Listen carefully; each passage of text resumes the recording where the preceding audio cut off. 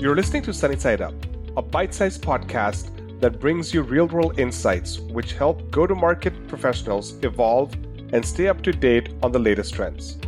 Join us as we share best practices and proven techniques from industry experts and practitioners. I'm your host, Asher Matthew. Today's episode is made possible by Demand Matrix.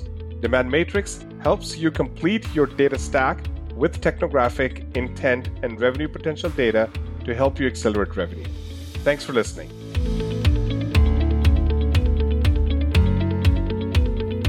Welcome, everybody, to the Sunny Side Up podcast. This is Asher Matthew, and I'm your host today. I've actually hijacked the podcast from Ajit and Mithul and Mick, all of the other amazing folks that have hosted this past podcast, and we're going to have some fun with this.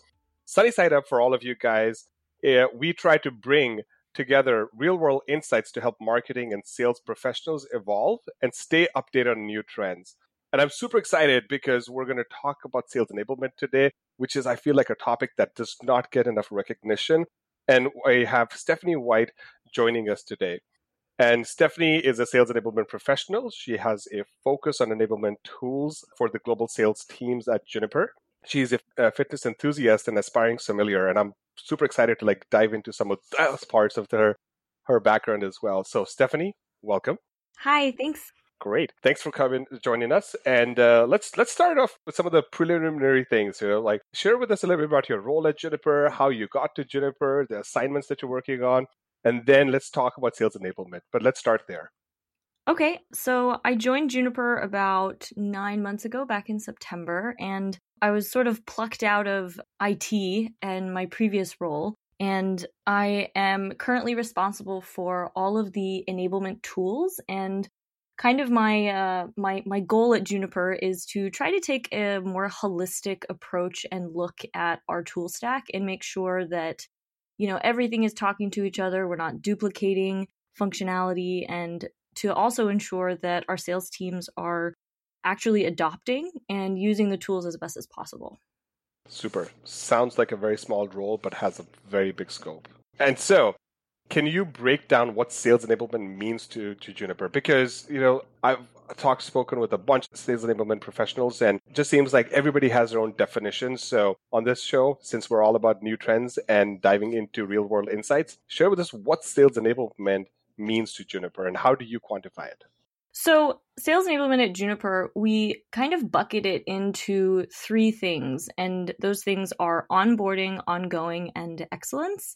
And really the easier way to understand that is we like to also say that we are the stewards of culture in the sales organization. So we do everything from new hire sales onboarding to ongoing information and modules to keep sales teams up to date with the latest developments from our product teams and from marketing. And the excellence piece really talks more about the kind of ways to be the best seller you possibly can be. And so that includes our sales methodology, social selling, and a couple of other smaller initiatives. But super duper cool. And you've hit on a topic that is very near dear to my heart, which is culture. And so can you tell us a little bit about the culture, or at least the sales culture at Juniper? So we try to, from the very start, encourage and foster a culture of constant learning. And I like to take it a step further and even say curiosity. We really like when people try to dig a little bit deeper, when our sales teams want to know more. And, the culture of Juniper anyways is to really show up, own what you're doing. And we really, really hammer that home with our sales teams. And it's owning what you're doing and being present in every single thing that you do is one of the most important things that we try to drive through to the sales teams. That's great. So it sounds like accountability is a big, big, big pillar, and you constantly reinforce it through all of your sales enablement initiatives. Absolutely. Great. Well, which then naturally brings me to the next point, which was since culture and accountability, these are things that are forever ongoing, right? You can't just do a training and stop. But is sales enablement for you a journey or is it a destination? If it's a destination, how do you get to it? Talk to us a little bit about that. So I think that it's, in some industries, perhaps it is a destination. But for us working in technology, as everyone knows, technology changes all the time, and at Juniper, it's no different. So enabling our sellers to understand and own what they're selling is something that's never really going to stop, because our products are always evolving and changing, and we're always coming out with new things. So improving and understanding everything that's happening in the organization so that you can be a good seller or an efficient seller is definitely the journey, not a destination, at least not at Juniper. And how do your sales reps feel about that? For the most part, I think really well. We've been pretty successful in the adoption of a lot of different initiatives that we've rolled out for sales enablement. And so Okay. I would say in general, I think they are receptive, at least. We get a lot of positive feedback. So I think we're doing the right thing. Okay. And if you are able to share, like, what are some of the pain points that those sales reps talk when you share with them some of the sales enablement content or the trainings or the sessions? It's a lot. I guess we probably need to have a separate podcast episode just on that. Yeah. We have new bite-sized but new content every single week. And we have commitment from our sellers that they'll complete a certain amount of the training and information that we're releasing to the field. And so they like it, but it's a constant stream. So getting kind of behind definitely can happen. But again, since they're bite size and we are always respectful of their schedules, we do have good adoption. Yeah. So I think that's key right there, because if you make it bite sized and if it feels natural to people, and I'm a revenue leader myself, and and in the days when I was a sales rep and coming up through the ranks, like sales enablement was one of the things that I despised, but like my entire team did not want to take part in any of it because it just felt as like onerous task that was just got greater and greater every single time. And there was just no end to it, right? But bite size, for sure, I'll take it every single day. If it's a podcast or if it's a little video or it's a little something with music, I'll consume it myself too. So no surprise that you find a lot of adoption when you share this content in that manner. So I guess naturally I have to think that you then have a sales enablement stack. And I guess would love your guidance on how to think about a sales enablement stack and or just leverage tools in general, because if you had to do all of the things that you're thinking of doing, it would require, I would say, an army of people. And we know that like in organizations, the sales enablement teams are always encouraged to think about ways to automate their delivery and their content. So speak to us a little bit about how to best leverage tools in sales enablement. From an enablement perspective or from a seller perspective? Both. I would love your views on both of them. Okay. For our sellers, that's an easy answer. And it's just don't do the bare minimum. Take ownership again, be accountable for your own abilities. We only assign or require certain things, but there's a wealth of information that we have available for how to make the tools that they have at their disposal really work for them instead of against them. And so once you can understand and kind of do the legwork required so that the tools work for you, your job is much, much easier. And that's the whole way that I have chosen and our team has chosen to approach the tech stack, which is how can this combination of tools be the most useful and the most advantageous for our sellers? From an enablement perspective, I say this out loud to remind myself, don't go chasing all of the shiny things. There's new tools all the time and they all seem to do something amazing. So, really being focused about what exactly you need in your stack, what your sellers are going to use, and obviously what you can afford is what really needs to be the top priority. Don't overcomplicate your stack, because what will end up happening is sales teams will say, whoa, there's so many tools. And then there's this confusion about what tool to use when, how to use it. And that's a problem that all of us already face. So let's not exacerbate the problem. Really take a holistic, strategic look at the stack and make sure that what we're adding adds value. Great. I guess if you're looking at it from that perspective, then are there ways that you measure the success of, like, I mean, I guess, is there like reporting coming to you on a daily basis around the usage? And I'm sure there are people when they go to classes, you have them certify or something like that. Can you talk about a little bit about the measurement of the success of these sales enablement tools and initiatives? Sure. We have metrics for pretty much everything. I often joke that I think sales teams would be happier if we weren't quite so data driven because we always have data to back up what we're doing and what we're saying. And we're very conservative about rolling out new things that will impact the time commitment to our sellers. And we try to be respectful and conservative of their schedules and all the other things that we're asking of them. And again, always making sure that it really has value to everyone involved. And again, we do have some commitments and metrics that we're always trying to hit. And so, yeah, I have a lot of usage reporting. I look at a lot of spreadsheets. I really, really like things like Tableau that make my life so much easier when looking at data. And can you share a couple of, like, let's say, guiding metrics that other, I would say, aspiring sales enablement leaders should think about when they're planning their sales enablement journey? So the metrics, I would say, are going to be things that are kind of already baked into a lot of the core enablement tools that we have. So consumption rates, amount of time sellers spend in a document, how often it's downloaded. When we're talking about weekly consumption of content, having a KPI that we look at weekly, monthly, quarterly. For us, it's quarterly, that we have a certain percentage of modules or content that we're pushing out that we expect to be consumed.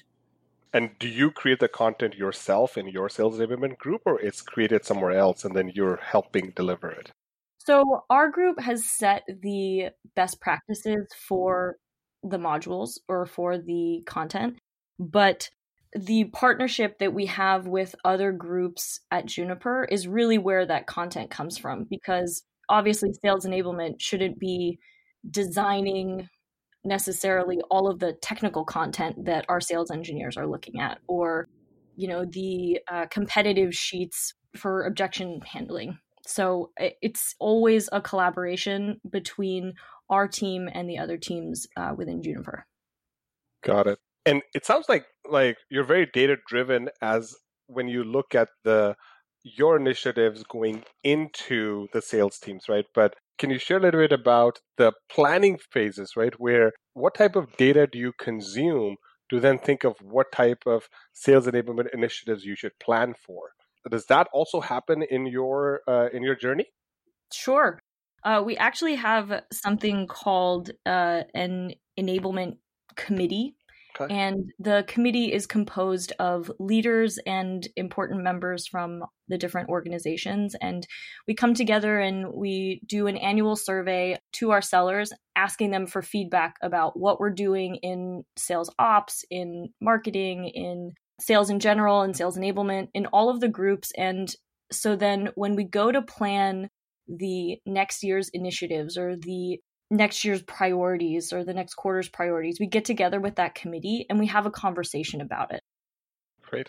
And I'm assuming there's multiple conversations about it. I can find it hard to imagine that you would have multiple members and they're like, hey, let's just get in a room and figure out. Although it would be pretty awesome if everybody could just get in a room, draw it out, and then leave with amazing things. Yeah, it's not always quite that simple, but yes, there's usually several conversations, and really the committee meetings are just a starting point, and the many other conversations are the ones that follow kind of what we decided for the high-level planning for the quarter or for the year. Great. Well, that sounds awesome, because it sounds like you guys have a framework for how you start your planning, then you have a framework for how the content is created, and then you have a framework for like how everything is launched into the sales team. You measure those capabilities and effective, and then ultimately make your sales teams more effective. Tell me a little bit about your partnership with marketing.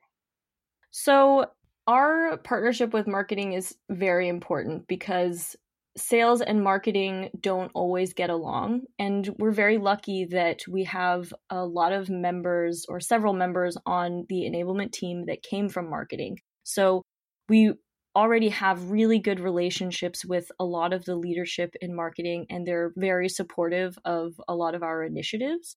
We have regular meetings with them. Everything we do, we involve them in. It's really a strong partnership. And I don't think that we would be as successful without it. Superb. And I know like the sales and marketing thing is an age-old thing, right? And but a lot of like forward-looking companies have started including customer success into all of these other sales and marketing initiatives as well. And have you expanded into customer success with your sales enablement charter? Or? We haven't, because while Juniper definitely has a robust software stack, so to speak, software offering is a better word. Customer success is a new area for us. So while we do absolutely have some involvement with customer success, we probably don't have our engagement with them as built out as we would like. So that's definitely an area that we would like to get a little further into. Terrific. I mean, it sounds like there is the shaping of a revenue enablement team, as the rest of the industry is calling it, taking place at Juniper. Yeah. We like to say that, we push the envelope, we push our sellers, and they push revenue forward. Perfect. It's like a hand-in-hand journey. Yeah. Terrific. Well, I guess coming towards the end, are there any points that you'd like to share with our audience that you're really passionate about? Yeah, definitely. Number one, hands down, sales enablement is not training. It is so much more than that. And it's something that I learned very, very quickly coming into sales enablement. It is so much more than just training a seller about the things that they're selling. It has everything to do with the culture that surrounds it.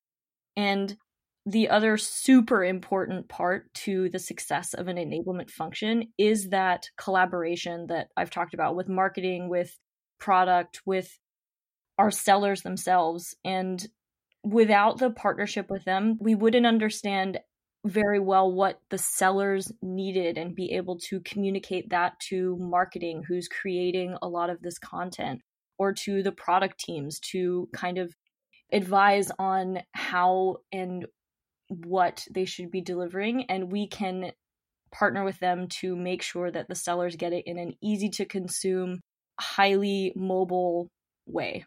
And as we said before, the age-old sales versus marketing thing, if you can get ahead of that, you will be successful and your sales team will thank you for it.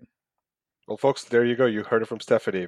Try to get ahead of all of your sales and marketing problems, because if you can plan better, you will progress better.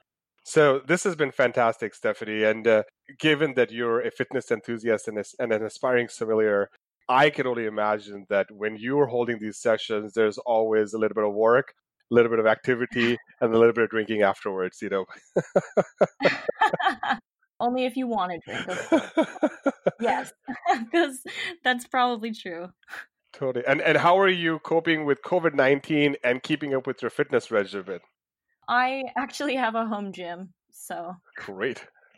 I would love for a home gym here. It would be awesome to have it. As we end out, there are many, many, many, many sales enablement professionals and I would say aspiring professionals, because they're just coming into sales enablement. So how can people get a hold of you? Are you open to sales enablement professionals and soon-to-be professionals to reach out to you?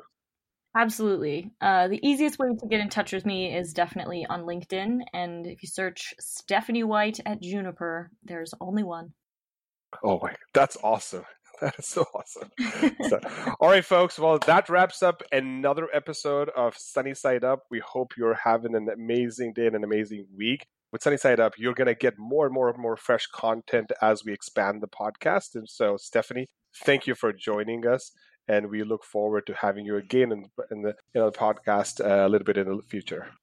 Thanks. No, it was a pleasure. Thanks for joining us on this episode of Sunny Side Up. If you like what you heard, please subscribe, rate, and review us. and more importantly, share these insights with your peers.